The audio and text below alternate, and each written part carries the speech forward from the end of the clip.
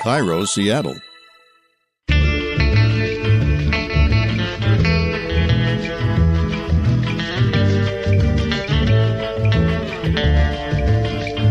I'm Rachel Bell, and this is Your Last Meal, a show about famous people and the stories behind the foods they love most.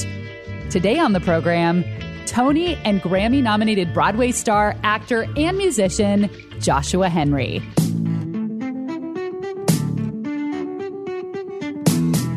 Joshua has been in 9 Broadway shows. He played Aaron Burr in the first tour of Hamilton. He did Lin-Manuel Miranda's In the Heights. And he played the lead role of Billy Bigelow in Carousel. I'm just checking in.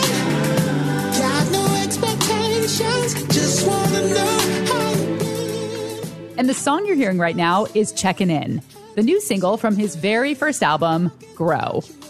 Joshua and I talk about the foods he ate growing up. You know, my parents cooked this incredible Jamaican cuisine. And we talked about what he eats now as a busy working dad. Because stars are just like us. Part of his last meal comes from Trader Joe's. It's hard for me not to eat the whole thing at one time. It's just delicious. Later in the show, we'll check in with the Trader Joe's podcast to find out what this year's top-selling products are. And we're going to dig into Joshua's Jamaican heritage with cookbook author and Jamaican culinary historian Virginia Burke. I've been doing the show for 5 years. We've looked into the history of many cuisines and foods, but I think that Jamaica might have the most interesting food history that I have personally encountered. It's a lovely melting pot. I mean, I think it's something Jamaicans are very proud of, is the fact that these cultures have all integrated together. And it's reflected in the food, of course. It's just another reminder of how much immigration, politics, and especially colonization forever influences a country's cuisine. That is all coming up later in the show. But right now, let's tuck into my conversation with Joshua Henry.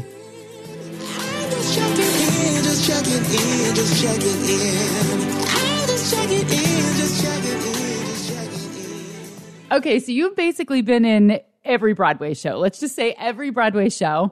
And I would love to know more about the nitty-gritty, the behind the scenes of working on Broadway. Because recently I was listening to a podcast featuring Amanda Kloots, former Broadway star Amanda Kloots, and she was talking about the crazy amount of hours you put in and what the audition process is like, and that you're basically unemployed when a musical ends and you're just hoping that you'll get another one. Broadway seems so glamorous, but it seems like there's another side to it as well. Sure, yeah. I mean, it is glamorous, and it also is like trench work at the same time. My first Broadway show was In the Heights. So I remember doing that with Lin-Manuel Miranda in 2008. And at one point I was a swing, which means you have to understudy like 4 roles at the same time. So you have to be able to memorize lots of lines and choreography and placement and do it near perfect, because someone's life could depend on it or safety could depend on it, 8 times a week. And that's a lot of pressure. So for me, what's important is to be able to like relax outside of the show, not do anything too demanding with my mind and my body, because 8 times a week is just massive. We're really like professional athletes, truly. So for me, that means, you know, I have to drink like a gallon of water every day. I have to make sure that I'm going to the gym 6 days a week. And I also have to do something to just prepare myself spiritually, because the business is so fast and furious. And when you get in that theater, if there's 1,500 people in there, there's lots of traffic backstage. It is definitely a grind. I've been fortunate to be in about 9 Broadway shows now. I don't get sick of it. I love it. But I found that since I've been away from it, last year especially, my knees are like, oh, thank you, Josh. Like my everything is like feeling a little bit more, I don't know, just rested. But it's a beautiful grind. The great part about it is, you know, you make lifelong connections. Some of the people that were in the Heights with me were some of the groomsmen at my wedding, people that are still really great friends with right now. But it's a grind. No 2 ways about it. I think you just found the name for your memoir, The Beautiful Grind. The memoir? Okay. That's also could be a song title. Well, maybe we'll do both. When you're in performance mode, when you're performing 8 shows a week, like you said, you basically are an athlete, so you're taking care of your body. So what is your diet like during that time? And what do you splurge on? All right. So when I'm doing a show, 6 days a week, I eat pretty clean. I'm usually a veggies and meat kind of guy. I love sweet greens. Often you can just get a great combination of salads there. But on the day off, I used to call it the cheat day, but now I call it the reward day. That is when I really go in on pretty much for 2 meals, whatever I want. Anything. I could eat a whole pizza. This is so bad because you're like, you know a lot about food, but like this, the worst is like Domino's for me. Like I'll just have a whole, like a medium pizza, thin crust, not too bad. But, you know, lots of toppings. Usually, I mean, I'm a big meat guy, so pepperoni, sausage, and ham. So that'll be like my big meal for the day. I imagine when you have your whole pizza, your wife comes to try to take a slice and you're like, don't touch it. That's mine. I've been dreaming about this for 6 days. Slap her hand out of the way. Joshua grew up in Miami with parents who immigrated from Jamaica. I grew up on Jamaican cuisine. I'd never been to a steakhouse before. It was in high school. I was 16.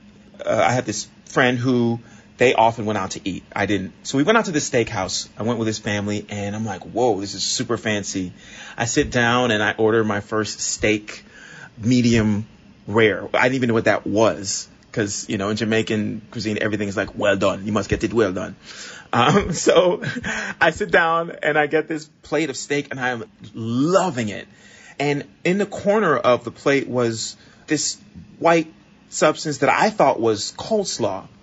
I'm tasting the steak, and I take a forkful of this white substance that looks like coleslaw or like a potato salad. I'm like, I know what that is. If it's anything like the steak, this is going to be amazing. I shove that thing in my mouth, and I just start going for it. Turns out no one ever told me, and I never grew up with horseradish. It's horseradish, and in 2 seconds, I go from enjoying this completely new, incredible experience to my nose just snotting uncontrollably. My eyes are watering. I can barely breathe. I mean, it's a full mouthful of horseradish. And, you know, of course, my friend there and his family are just dying, laughing. I didn't know food could do this to you. Yes. So that was a really wild experience for going from enjoying to just leaking everywhere. Well, at least they had those nice cloth napkins so that you can blow your nose in that. Yeah, I needed like 5. It is time for a quick break, but when we come back, Joshua Henry reveals his last meal.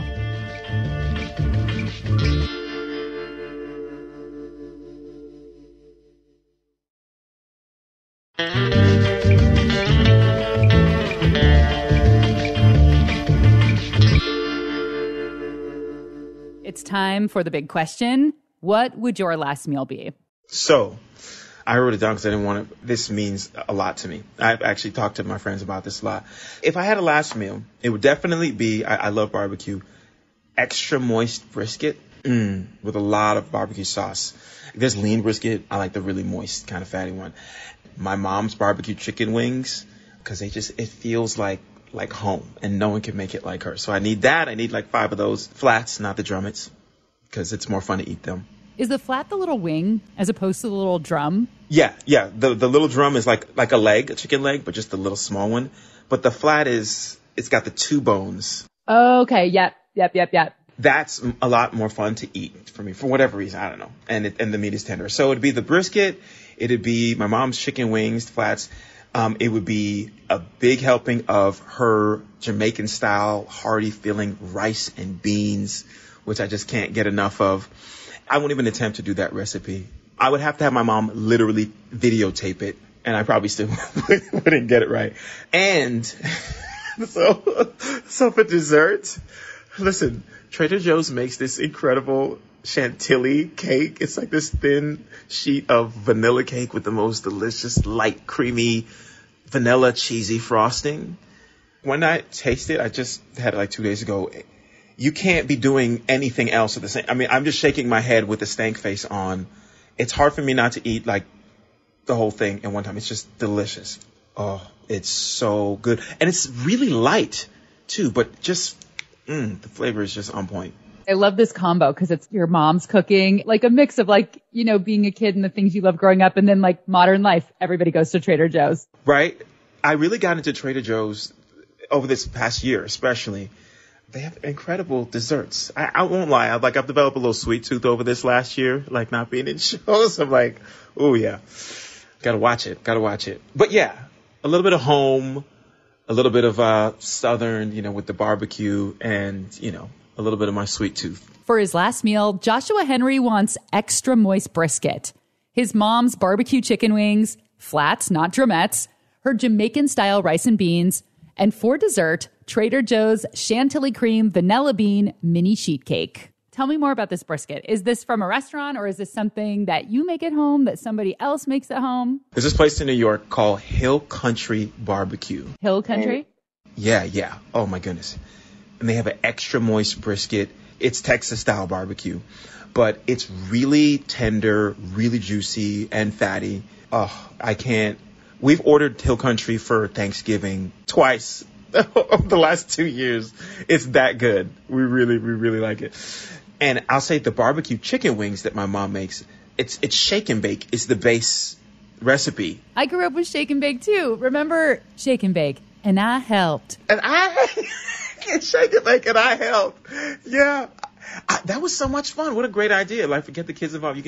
It's just a plastic bag. You just shake it up. Maybe that's how you got into music. It was like maracas for chicken, shaking it around. That was how I got in. I should have a song called Shake and Bake. Oh, that's going to be like an up-tempo hit that they play in the club. Shake and Bake. Yes.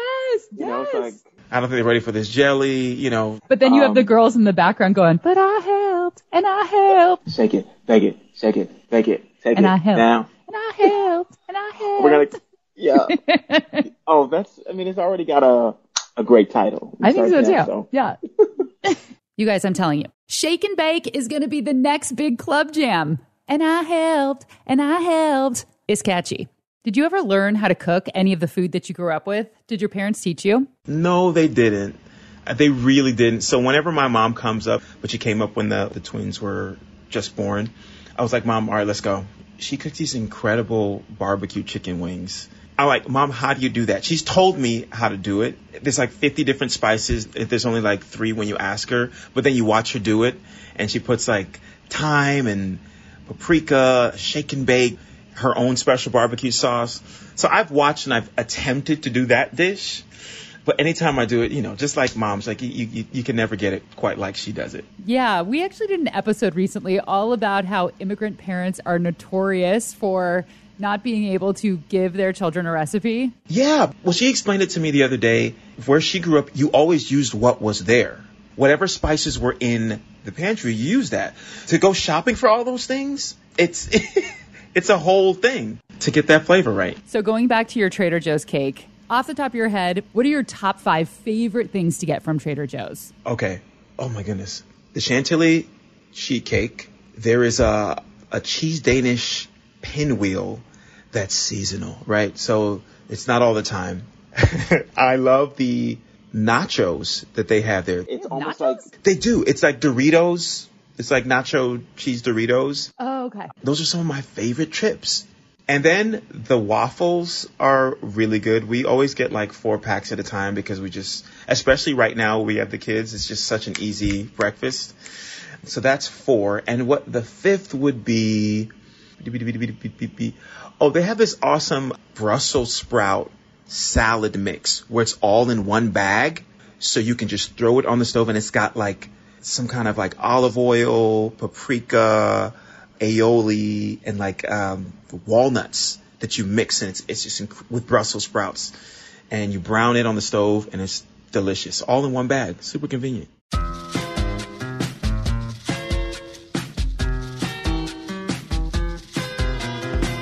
I think this is one of my new favorite questions to ask people. What are your top 5 favorite things from Trader Joe's? For me, hands down, number 1 is their peanut butter. The creamy, salted, natural peanut butter. The best peanut butter that I've ever had. It's just peanuts and salt, but it is super roasty toasty. It has this really good roasty flavor. And unlike the other natural peanut butters, once you stir it together, the oil doesn't float back to the top. Trader Joe's peanut butter is so good that I have bought jars of it for my coworkers to convince them to make the switch. So that's my number 1 Trader Joe's pick. But what does America love? We're going to check in with Inside Trader Joe's, the Trader Joe's podcast, to see which products came out on top in their 12th annual Customer Choice Awards. Our first category in the 12th annual Customer Choice Awards, beverages. The envelope, please. And the winner for favorite beverage, sparkling black tea with peach juice. What a great year this product has had. It's its first year out and almost instant customer favorite. That's exciting to see. Congratulations. The next category in the 12th Annual Customer Choice Awards, snacks. The winner here, not so surprisingly, peanut butter pretzels. The Customer Choice Award for favorite desserts and sweet product goes to Trader Joe's Dark Chocolate Peanut Butter Cups. Of course it does. Of course. Ouch. Tough loss for Joshua's beloved Chantilly Cream Vanilla Bean Mini Sheet Cake. You were robbed, Chantilly Cream Vanilla Bean Mini Sheet Cake. The next category in our annual Customer Choice Awards, entrees. And the winner is Mandarin Orange Chicken. This product received 10 times as many votes as the second highest vote getter in this category. And now, the favorite overall product. Will it be my peanut butter? Will it be the 19-cent bananas?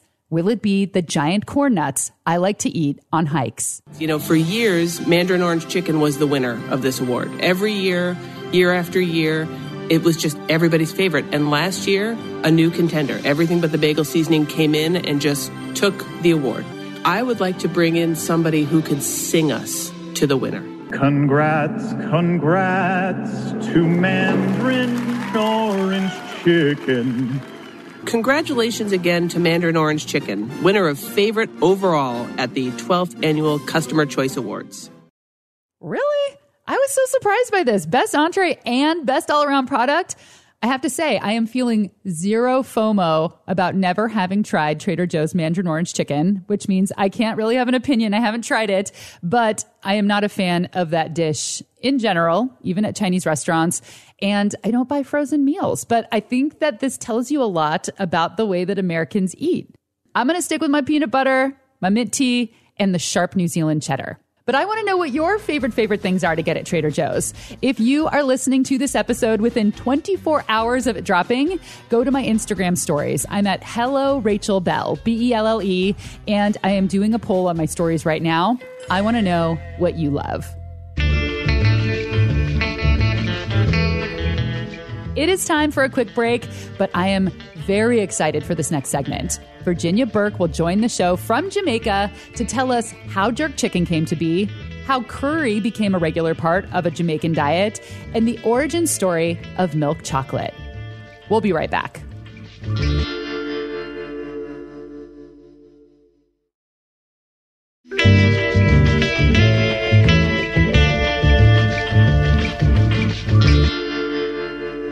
As Josh mentioned earlier, he grew up eating Jamaican food. You know, my parents cooked this incredible Jamaican cuisine, oxtail, brown stewed chicken, sweet plantains, rice and beans, really spicy, heavy cuisine, jerk chicken. That was what I grew up on. That's just actually what I thought until I left the house. That's how people ate.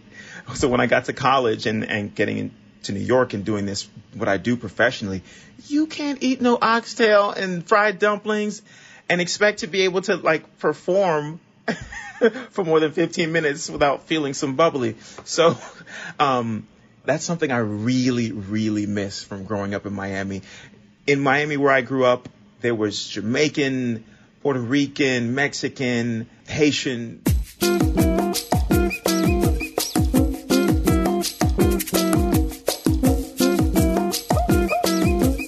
We are going to do a deep dive into the history of Jamaican food, and I am very pleased to welcome Virginia Burke to the show. I feel so lucky that I snagged her because she is the authority on Jamaican culinary history. Virginia wrote 2 cookbooks, Eat Caribbean and Walker's Wood Caribbean Kitchen. And she spent over 20 years working with Walker's Wood Caribbean Foods. Jamaican cuisine is a result of hundreds of years of colonization. When a country planted its flag in Jamaican soil, they brought their cuisine along with them.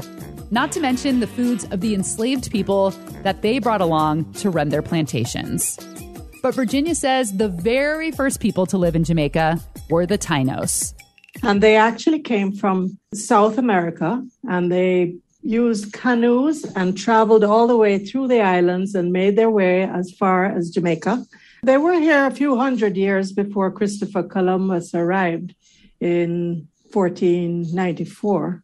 And they grew their own food, corn and cassava, sweet potatoes, guavas. Pineapples were indigenous to Jamaica too. So when Christopher Columbus arrived, the story goes that the Tainos presented him with pineapples, and that's how they became a symbol of hospitality. Pineapple is a very important part of our beginnings. It's actually on our coat of arms. In the 16th century, the Spanish arrived with citrus and livestock and a population of Spanish Jews who brought escabeche, a vinegary fish dish that remains a Jamaican classic 500 years later. In the 17th century, the British arrived and threw the Spaniards out. The Spaniards left and went to Cuba. And when they were leaving, they freed all their livestock and they freed their slaves. These freed slaves took off and went into the mountains of Jamaica, and they were called the Maroons. They were from West Africa, and they refused to be recaptured by the British, who wanted to re-enslave them and add them to the numbers of slaves that they had. The British used slaves to work their sugar plantations. So these escaped enslaved West Africans, the Maroons, were hiding from the British. And during this time, out of survival, invented Jamaica's most famous dish, jerk. They would hunt the wild pigs. They needed a cooking method that they could use the food while they were on the run, and that they wouldn't have all these fires that the British could see smoke going up into the sky. So they developed a cooking method called jerking, which required putting the pimento wood, pimento is what you call allspice, they'd line a fire pit with stones and pimento wood, and they'd wrap the pig in all these spices and some leaves called pepper elder, and it would be highly spiced, and they'd bury it in there and have the coals from the wood cook it for several hours. Then they could break it up and carry it with them in these little pouches. But we didn't know anything about this wonderful jerk food until after emancipation. So we went through quite a long period of time with the British and all their sugar plantations. And of course, they developed rum and sugar that was being sent back. It made a fortune for people in Britain. In 1687, a British botanist named Sir Hans Sloane made a major culinary contribution while living in Jamaica. He collected all kinds of plant clippings, and he discovered that cocoa was indigenous to Jamaica, and he didn't like the way they made chocolate here. The cacao, it was just bitter, a bitter drink, and he added milk to it, and that's how we got the creation of milk chocolate, and he patented it, and Cadbury's took it and ran with it, and the rest is history. So we also had the genesis of milk chocolate here in Jamaica. Virginia said the British didn't like the climate in Jamaica. It was too hot for them. So they sent over poor Irish, Welsh, and Cornish people to oversee the work happening on the plantations. But they brought all their food. They brought their Cornish pasties, which is a turnover, essentially. But then the Jamaicans turned it into a meat patty, and it's highly spiced, but almost every Jamaican school child eats that at least once a week for lunch. I mean, well, not even just school children, but I mean, anybody. We love having a patty for lunch. And so it's a big part of our diet. That's definitely one of the most popular foods. This makes so much sense. If you've ever seen a Jamaican patty, it is suddenly so obvious that it is the Jamaican version of a Cornish pasty. Another thing the British enjoyed in Jamaica, avocado toast. Lady Nugent was the wife of the governor of Jamaica in 1801 to 1805, I believe. And she wrote a journal, which is absolutely fascinating, logging the sort of food that was served. Avocado is one of the things that they used to call midshipman's butter because they spread it on bread. Now, you know, that's very popular nowadays, but they've been doing this for a long time. So maybe Jamaica was the original avocado toast. There you go. Okay, so we have the Spanish, the British, Irish, and Cornish influences. And then the French fled to Jamaica after the Haitian Revolution. And they actually started the Jamaican coffee industry, which grew to be one of the biggest in the world at the time, because we have the elevation for coffee to be grown here. We have some of the world's best coffee, the Blue Mountain coffee. In the 19th century, after emancipation, the British brought in Hakka Chinese laborers to replace the recently freed slaves. And they brought to us, of course, every Jamaican, and most people around the world now use soy sauce in all their cooking. So that was one of the big gifts that they brought. They opened many Chinese restaurants around Jamaica, so Jamaicans are quite familiar with it.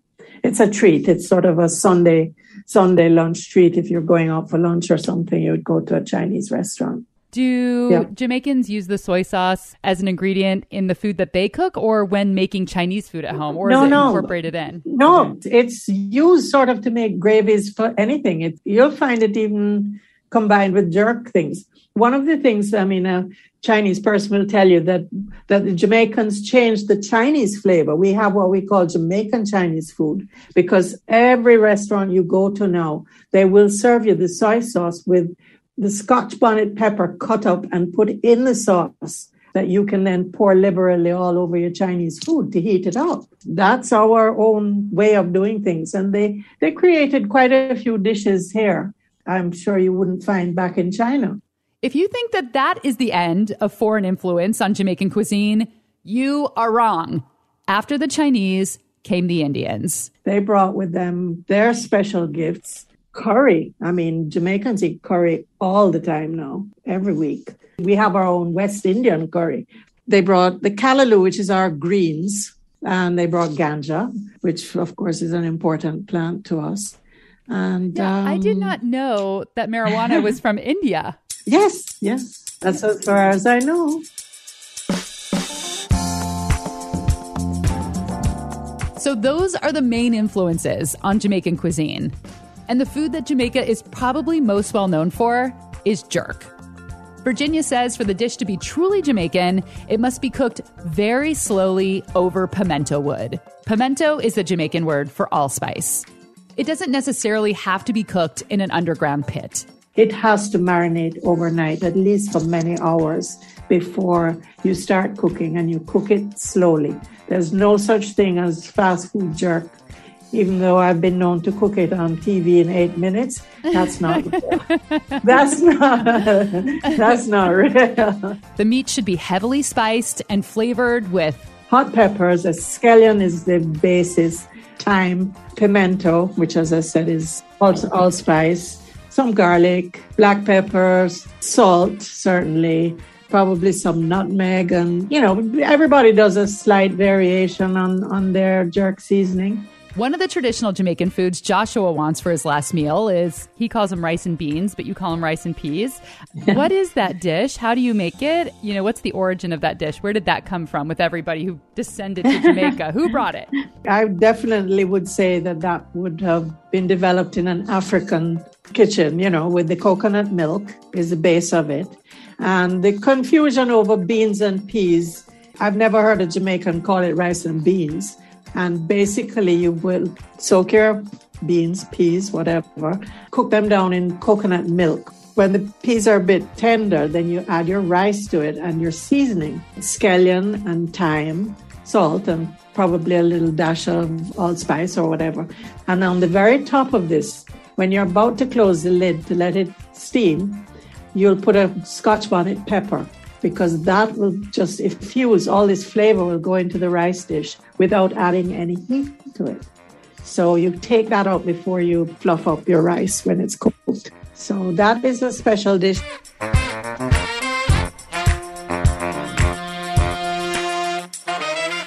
A very fun fact about Virginia is that she was a friend of Bob Marley. Oh, yeah. Oh, gosh, that was exciting. We didn't even have a clue when we met Bob, where that was going to go, because he wasn't that famous when I met him. I was still in high school at 18 and stuff. So I met him briefly. I made tea for him. and then I worked for Island Records briefly and he bought the house where I was working. My girlfriend was living in it. She's Cindy Breakspeare, who became Miss World. And she met Bob, and they had Damian Marley, who is quite famous, as you know. Yeah. So I was part of the family and friends, and I worked on his newsletter for him. So I went with them on tour. Bob Marley was Rastafarian, and Rastafarians stick to a very specific, natural, healthy diet. There was always a cook, someone who could prepare Bob's meals. They would go on tour with the group. They call it vital food, and they say it must be vital. And that means it should contain nothing dead, nothing preserved. They don't eat anything out of cans. And it really is the freshest food you can find in Jamaica. Is really very healthy. And they don't put any salt in it or add no added sugars or salt supposed to go into it, because they believe that nature has balanced the flavors out nicely. So if you want to spice your food, or you can just add things like pepper or ginger or scallions and so on, and you create a dish. A lot of times it takes a while to cook these ital dishes because they're starting from scratch. You would have to have a fresh coconut, no tin coconut milk for you here. You have to take the coconut meat out of the coconut and grate it, add water, squeeze it out a few times. And that's how you would make your rice and peas. Rastafarians don't believe in letting their food come into contact with metals of any kind. So no canned foods, but also no metal cookware, no knives, and no silverware. Often served on wooden plates, wooden spoons or so on, clay pots. They use very natural things for serving. You might even get it served on a banana leaf, which is beautiful, Things like yams and certainly carrots and callaloo and all the greens and things. Very healthy. It's absolutely wonderful food. It takes some getting used to, not having salt in your food, but they make it so delicious that after a while, you absolutely just love it. And they don't eat meat? No meat, absolutely not. Lots of juices and also tonics made from herbs, roots, ganja tea. Of course, the Rastafarians would make very wonderful, freshly made beet and carrot juices and things like that, where you can feel absolutely refreshed and happy to have had something that good for you. I love beet carrot juice. So good. Yeah. Back to Joshua.